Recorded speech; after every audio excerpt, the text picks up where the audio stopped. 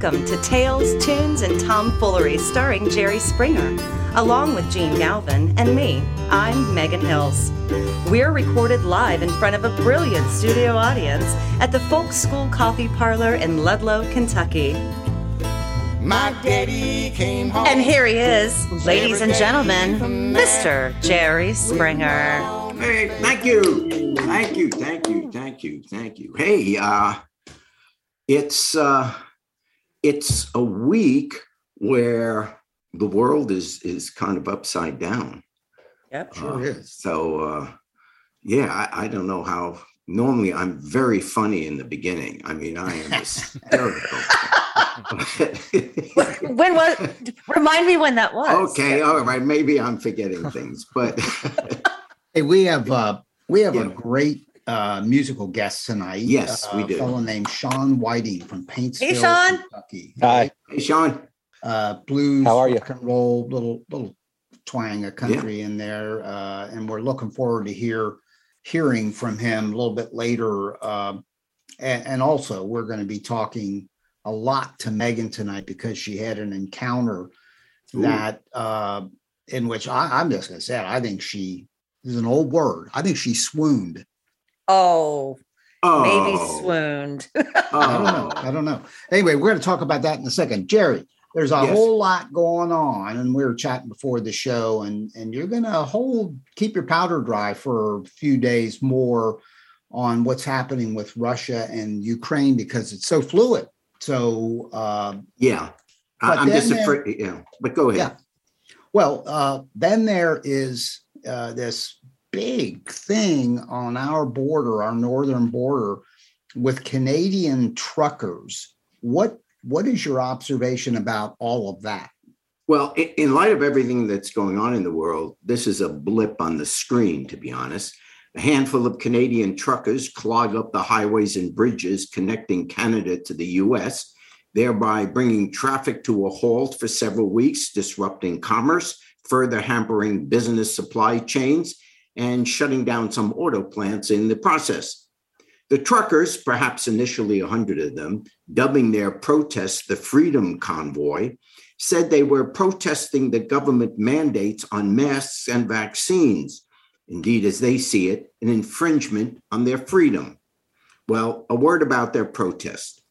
Protests, which over time can be a very effective weapon against the powerful, are undertaken for the purpose of bringing attention to what the protesters deem as a righteous cause, hoping in the process to garner support for their cause, thereby bringing about change. Well, this Canadian truckers' protest was an absurdity from the beginning because its purpose was flawed.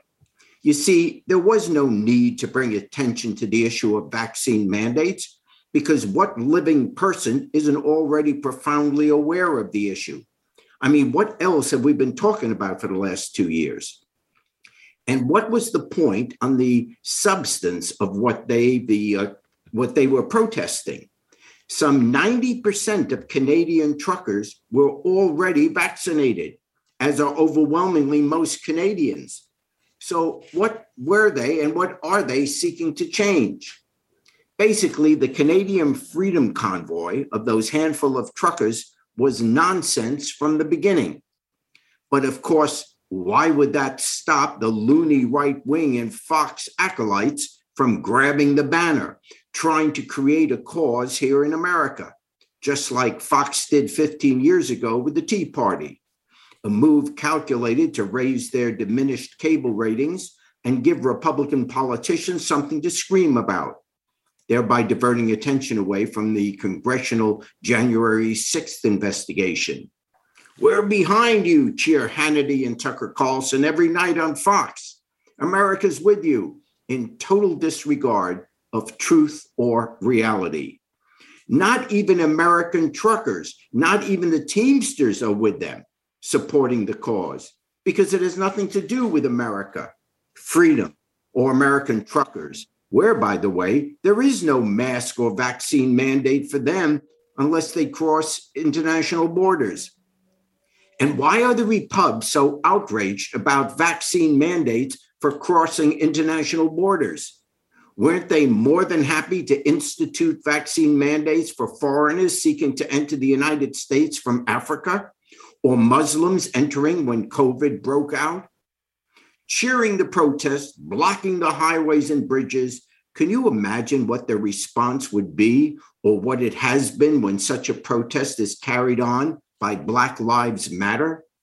Where are their calls then for freedom and the constitutional right of protest? The hypocrisy is stunning. But apart from this disturbance, which, as I said before, is a mere blip on the screen to be soon forgotten for lack of substance and support, there is a troubling observation I'd like to make about what it may mean for our future. None of these unsettling, polarizing events over the past 5 years or so by themselves are likely to start a civil war. Be that police shootings, racial conflicts, fights over voting rights, abortion, guns, what have you. I emphasize by themselves.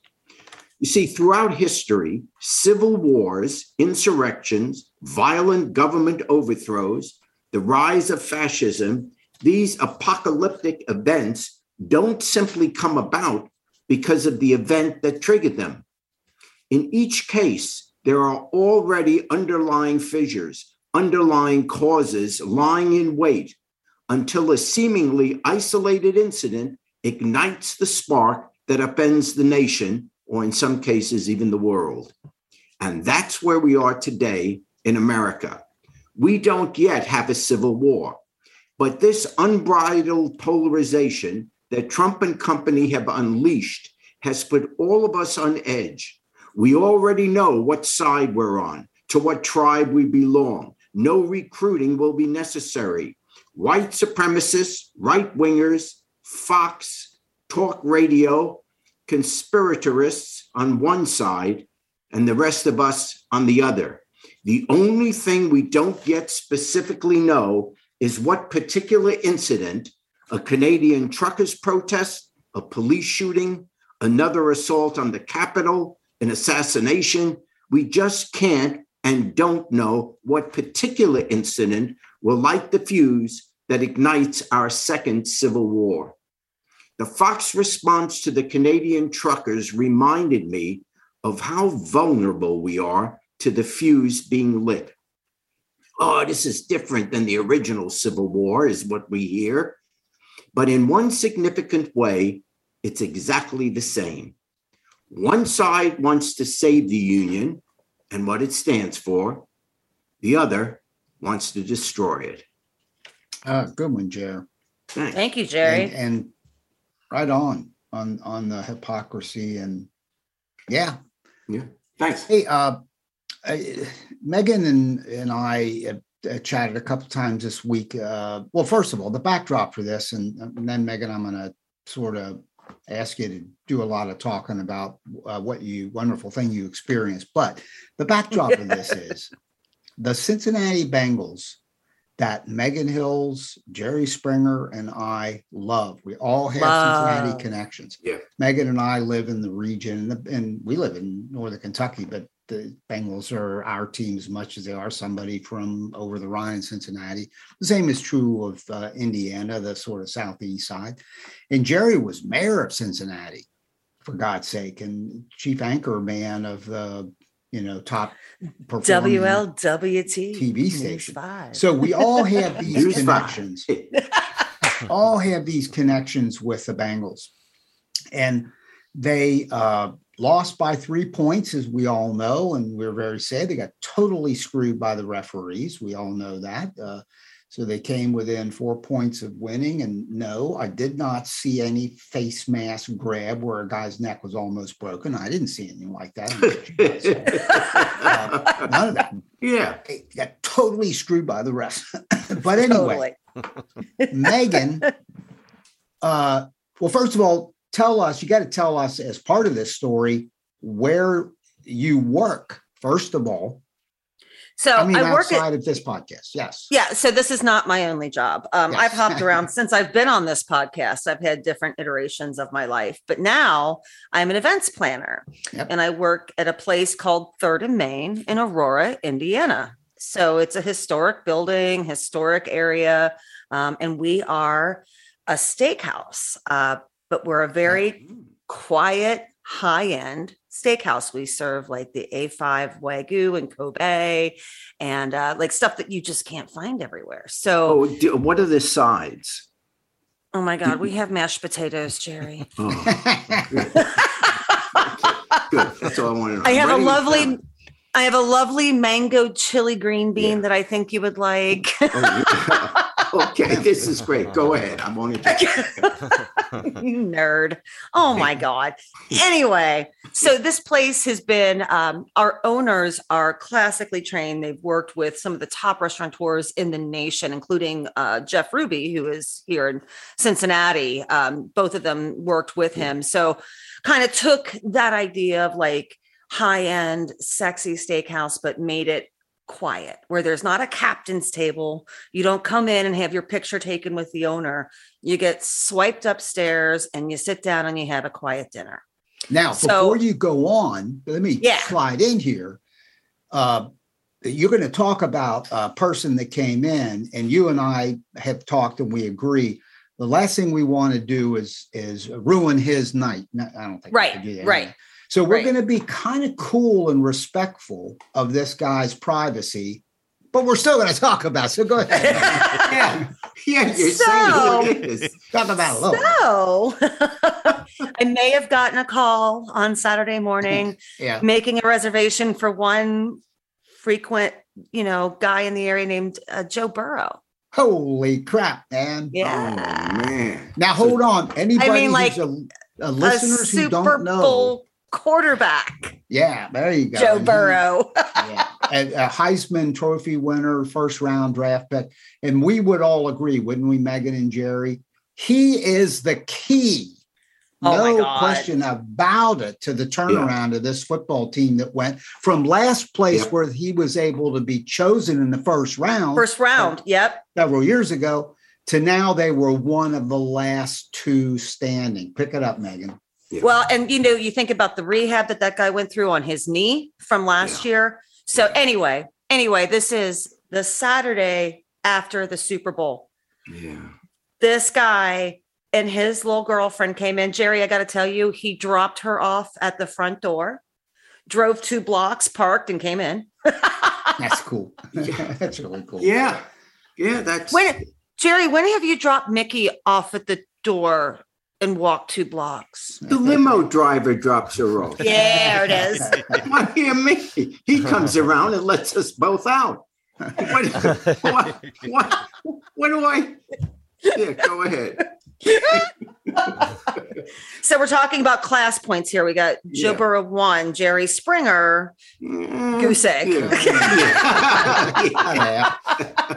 But no, it was so cool. We were so proud as a restaurant, to know that like these guys could go anywhere in the freaking world, Yeah. So we were so pumped to have him come in and like to just have him be adorable and sweet and gracious. And his girlfriend is super cute.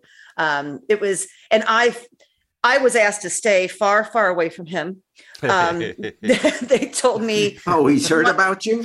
Well, one of the owners had a squirt bottle and said, if you get close to him, we're going to have to go ahead and just, hose you down. So I did get to interact with him slightly, but, within 100-yard radius as the judge required. I had met CJ Uzama. He came in a couple weeks prior and they had to shovel me off the floor. I was just a sweating pile of nerves and love. Like these boys, they do so well they've done so much for the city, man. And to see them come in and just be 25 and 27-year-old dudes with their girlfriends. When you first met me, was there any sweat on your palms? Well, I thought I was being punked. So okay, go ahead. To be fair, Jerry, when I met you, I walked into an Applebee's with Gene. That's how I met you. There's class. Yeah. We had a booth in the corner, as I remember. Yes, we did. I mean, Megan, not that you're a big no, this deal, is a great Jerry, story. but... No, this is a great story. Go ahead with it. Go ahead. No, but that was it. I mean, really and truly, like these guys, it's just been so much fun to see them come in and like see how young and sweet and good they are. Like they're just sweet little dudes. And it's been so cool to see it. And we're just, like I said, as a restaurant, we're just so proud that they would pick Aurora, Indiana. Yeah. Well, that is a credit. Steak. The place is called Third and Main. And it is getting very well known, obviously, deservedly so. And the next time Jerry and his wife are in town, I've already sort of made a decision because we're going there. Yeah. Oh, You'll say to me, hey, what's a happening place? And I'm going to say, let's go rent out. And I'm going to say, I think we're booked that night. Yeah. Hopefully you'll be there. Really sorry, but I don't know if we have a table for you. I'll have the Burrow booth, please. Hey, well, let me ask you this, Megan. Did when he came in, because you obviously, you respected his privacy, and we're doing the same. We're just making some very general comments. But was he recognized when he walked in the door, or not? He's not to recognize. First of all, he's just like any NFL player. Those dudes are huge. Like you notice them. But he was very understated. He just, we brought him up through the back and put him in his private room and brought him down through the back. So a couple tables recognized him. Yeah. We had all talked about it prior. Like the staff all knew, like, hey man, like act like you've been here before. Right. These guys are coming in here this is his first time out in 8 months. Wow. It's the first time he's had food outside of his like regimen for 8 months. Like, let him eat. And people weren't going up and going into this little private room trying to get autographs. No. Okay. That's good. No. It was cool. It was really cool. Let me mention a couple things that I've read about Joe Burrow, and I'm going to say something that, of course, I have no idea what I'm talking about, but he seems like... Oh, that's unusual, Gene. You usually... Bulletin. He seems like politically or from terms of social causes to be like us. And I hear, and I'm going to back it up with two things that frankly I've read in public media, news reports. Two quick anecdotes. Number one, Jerry, he's from Athens, Ohio. He was born in Iowa. I just know this about Burrow. He was born in Iowa. His dad, he almost... What stats do you want, Gene? I know all the Burrow stats. If you need them, I have. I can rattle them off. His father was like he's not a military guy. He was like a military guy where you travel. The family goes all over the country. His dad, his version of that was he is an assistant football coach. So they came from North Dakota State, and then he got a job with the Ohio University Bobcats in Athens, Ohio. Now, Jerry, you and I know Athens very well. From campaigned a lot there. Yeah, absolutely. And it is a place. Oh, it's gorgeous. It's phenomenally beautiful place. And it's also Athens County outside of the university. The university is just this cool ass university town. Outside of that, it's very poor. So check this out about Joe Burrow. When he was in high school, his team, and he was point guard on the basketball team. He was like a 3-sport player, baseball, basketball, football. He was a star quarterback. He got a scholarship at Ohio State as a quarterback. That's a big deal. Only left there to go to LSU because he was behind, he got injured one of those years and had to kind of wait his turn. But he was behind major quarterbacks. And so he wasn't getting a turn. So he went to LSU, and the rest is history. He became Heisman Trophy winner and first-round draft pick. While in high school, as a team leader and a student leader, he would have breakfast with his team at Bob Evans.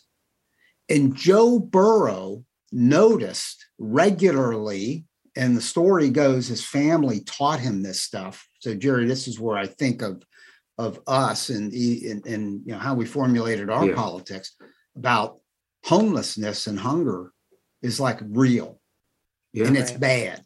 And you're lucky you don't suffer from it because we're His mom was in elementary school, may still be principal, father, assistant football coach. So they're doing fine, good middle-class people. Yeah.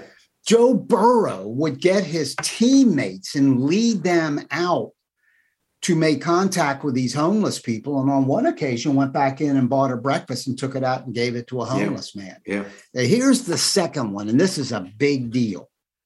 When George Floyd got murdered, in this country burst apart at the seams just recently. Yep. Joe Burrow in a team gathering stood up and told this anecdote. He said, when I was in high school and we played some, these are my words, not his, rural, stupid ass people from some town, they yelled racial slurs at his teammate, yelling at him stuff and using the N-word and whatever. And after the game, Joe Burrow got on the bus, didn't know how to kind of deal with that. Got on the bus, went to the back of the bus with this kid and consoled him and made a commitment from that moment that when he grew up and that's his high school and got some status, he would make this a cause that he would fight. And when the team gathered, like all sports teams did when George Floyd got killed, and now on the back of their helmets, they put various things, justice, Black Lives Matter, their, insignias on uniforms. Joe Burrow in that moment addressed his Bengal players. And the interview with one of the African-American players was, that guy had us from that moment on. Yeah. When you see a guy who's not one of us, he's a white guy. Yeah. That's standing up and it gets it and is willing to fight for it. We're bonded. Yeah. We're with him. That's who Joe Burrow is. So we can watch him go out there and get knocked on his ass 9 times in a Super Bowl game and keep getting back up. For crying out loud, fix that O-line. Yeah. But this is a good man, in my opinion, from what I've learned about him just through media. Well, like I said, from our experience, he was just absolutely, he was just a doll. We were so proud to have him there. And like I said, like, what a great guy to represent Cincinnati, young kid from Ohio, like, and bringing this team. And Jerry, you know it more than anybody, how much this city needed a little jolt there. And it it was really something that the energy still is still electric around. Like you bring up the Bengals and people are still hugging each other here, it's awesome. For most of America, for most of America, what they know about Cincinnati over the past 40 years has been either WKRP in Cincinnati, that it's sitcom, and the Big Red Machine, the Big Red Machine. The Bengals in 82 and 89 going to the Super Bowl. And now this year, I mean, sports teams are the one business that carries the city's name.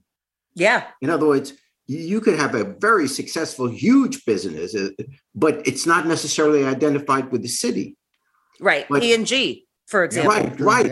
Exactly.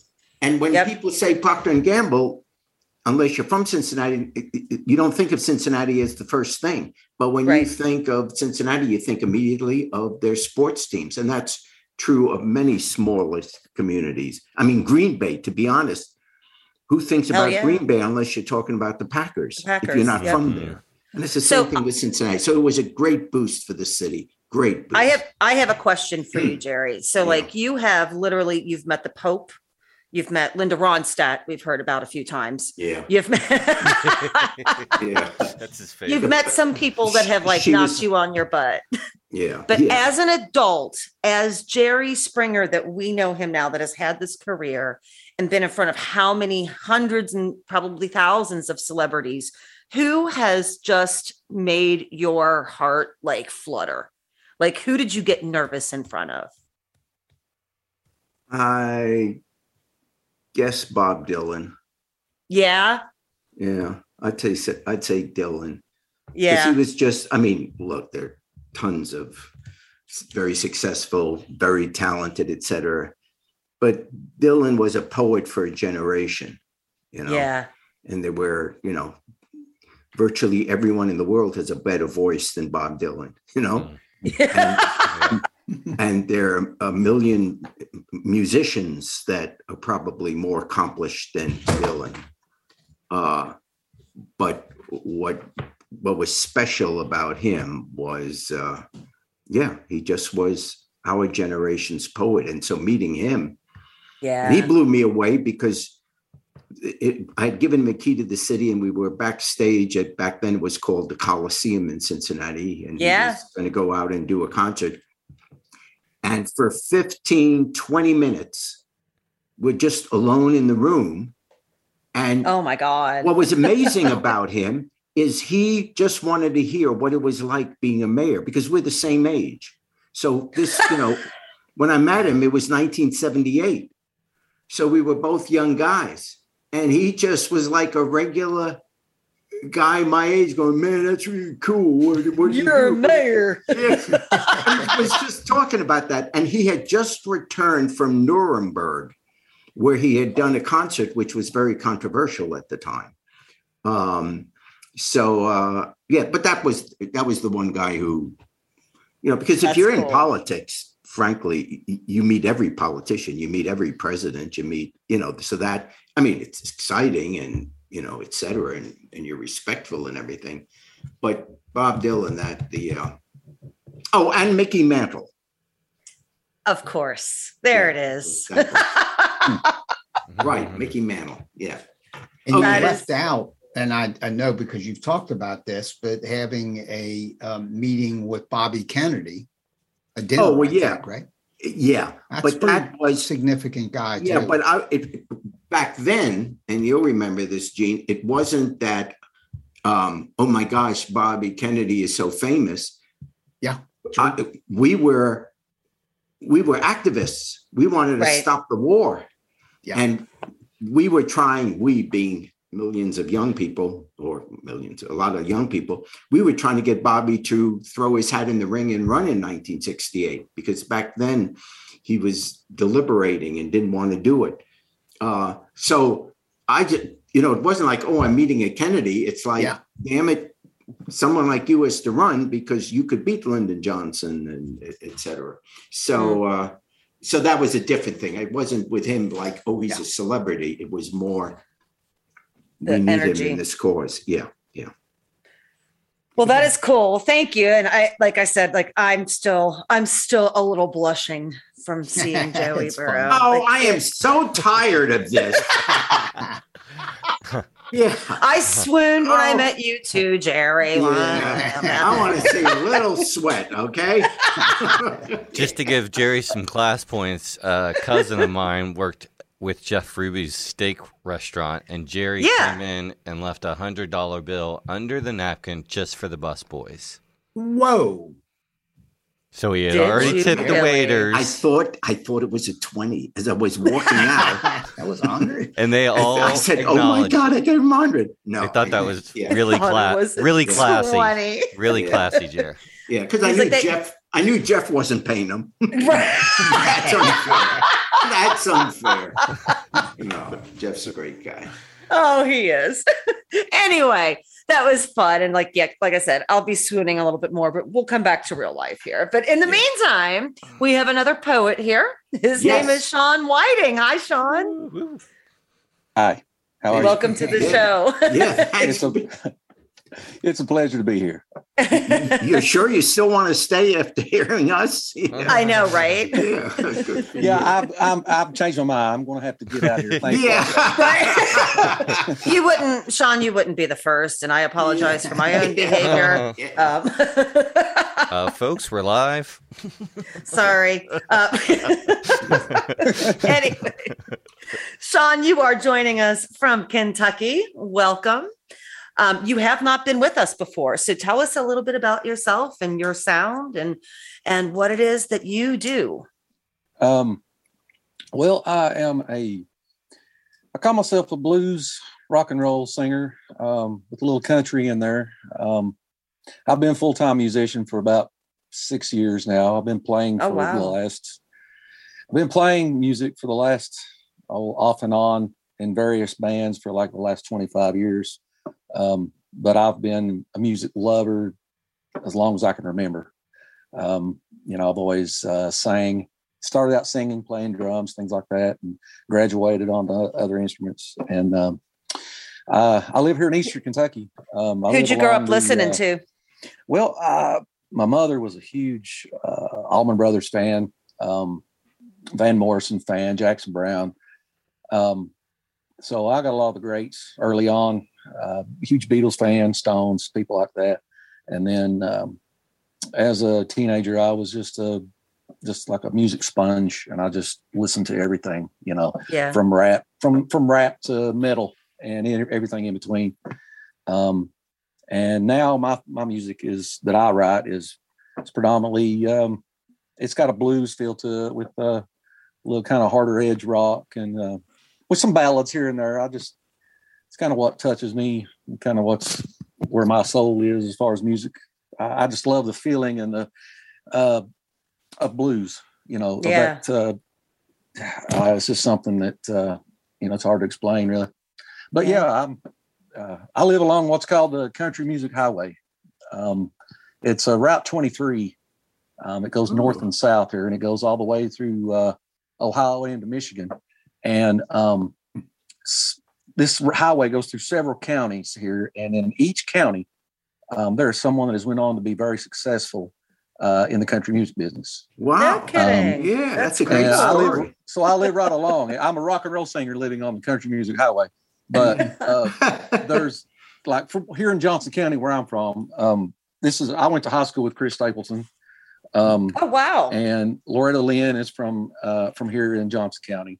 The next county over, you've got Dwight Yoakam is from Floyd County. You've got people like the Judds that are from Floyd County. Billy Ray Cyrus, Ricky Skaggs. It goes on and on. It's just a neat little phenomenon. This is a great story. Yeah, I never heard that. I live on the Country Music Highway. And I've just tried to stay. This is where my home is. So I just base myself from here. And I've found a good group of musicians that play with me here within the hour or so of me, and been playing regionally for the last few years. That's so cool. So the first song that you're going to play for us tonight is called Perfect World. Tell us a little bit about that. That's a song I released last year. I put out an EP last year that was recorded live at a little studio called Fat Cave Studios, and Fat Cave.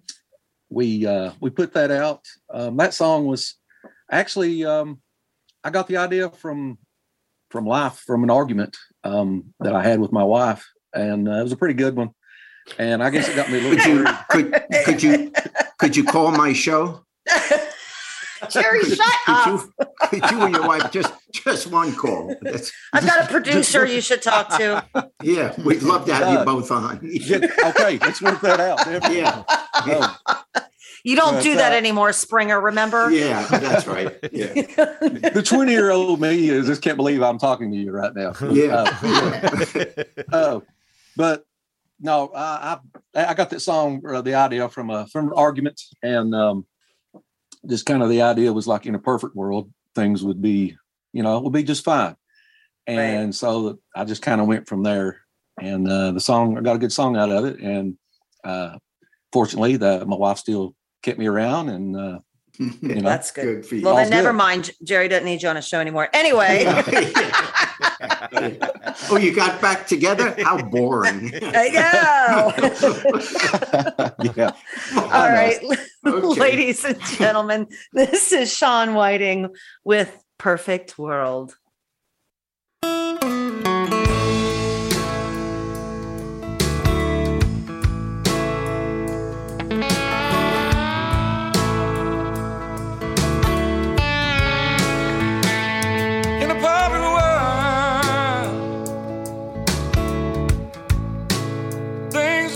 Just fine. And everyone I know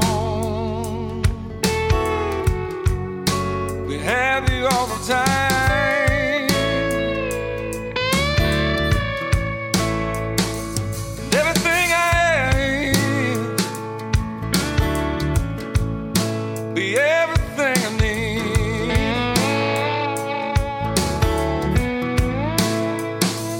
In a perfect world, you'd be here with me.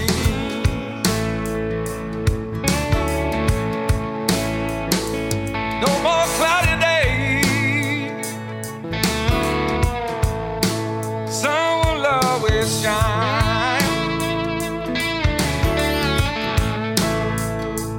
Every now and then,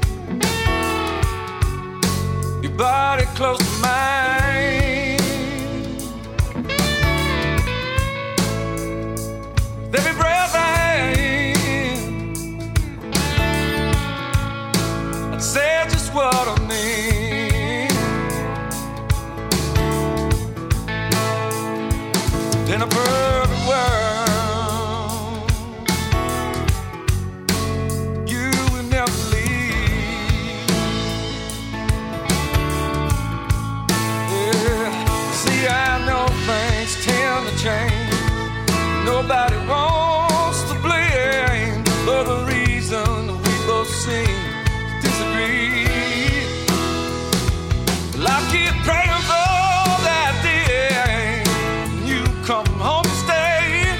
Oh, in that perfect world, ain't only in a dream. When you come back to me.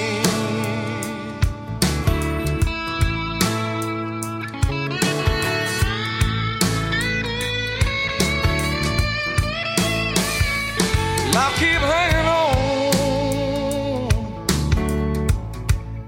by the skin of my teeth.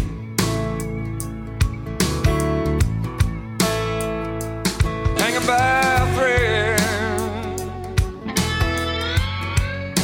The water's getting deep. Maybe I can swim, flow right out to sea.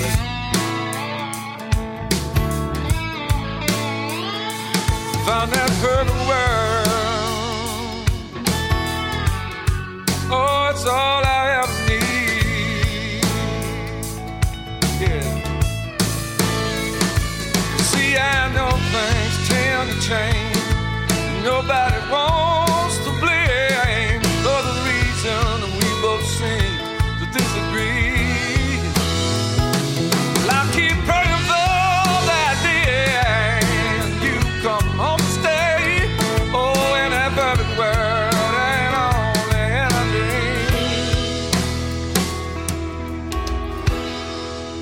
dream. You come back to me.